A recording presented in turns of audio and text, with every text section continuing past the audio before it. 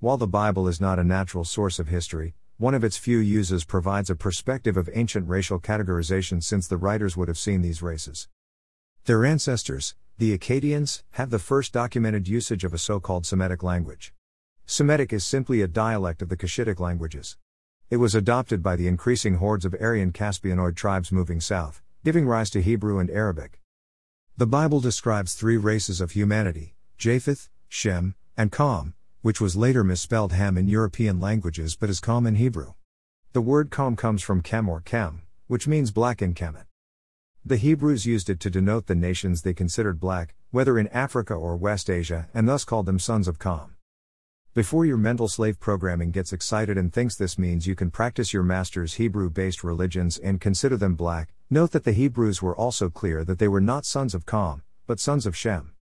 The distinction reflects Kamites as blacks, while Shemites originate from a beige race north of the Caucasus Mountains. The Hebrews recognized the original inhabitants of the Fertile Crescent as sons of Kam but considered them enemies to be defeated and destined for enslavement by the sons of Shem.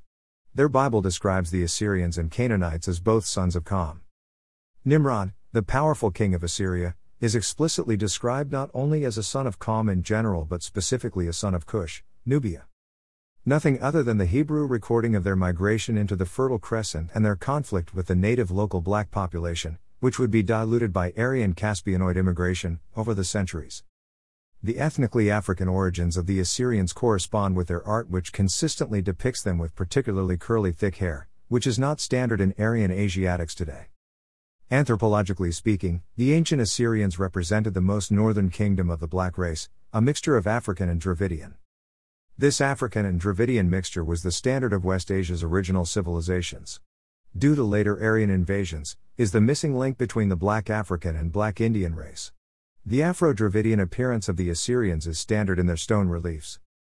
Their ancestors, the Akkadians, have the first documented usage of a so-called Semitic language.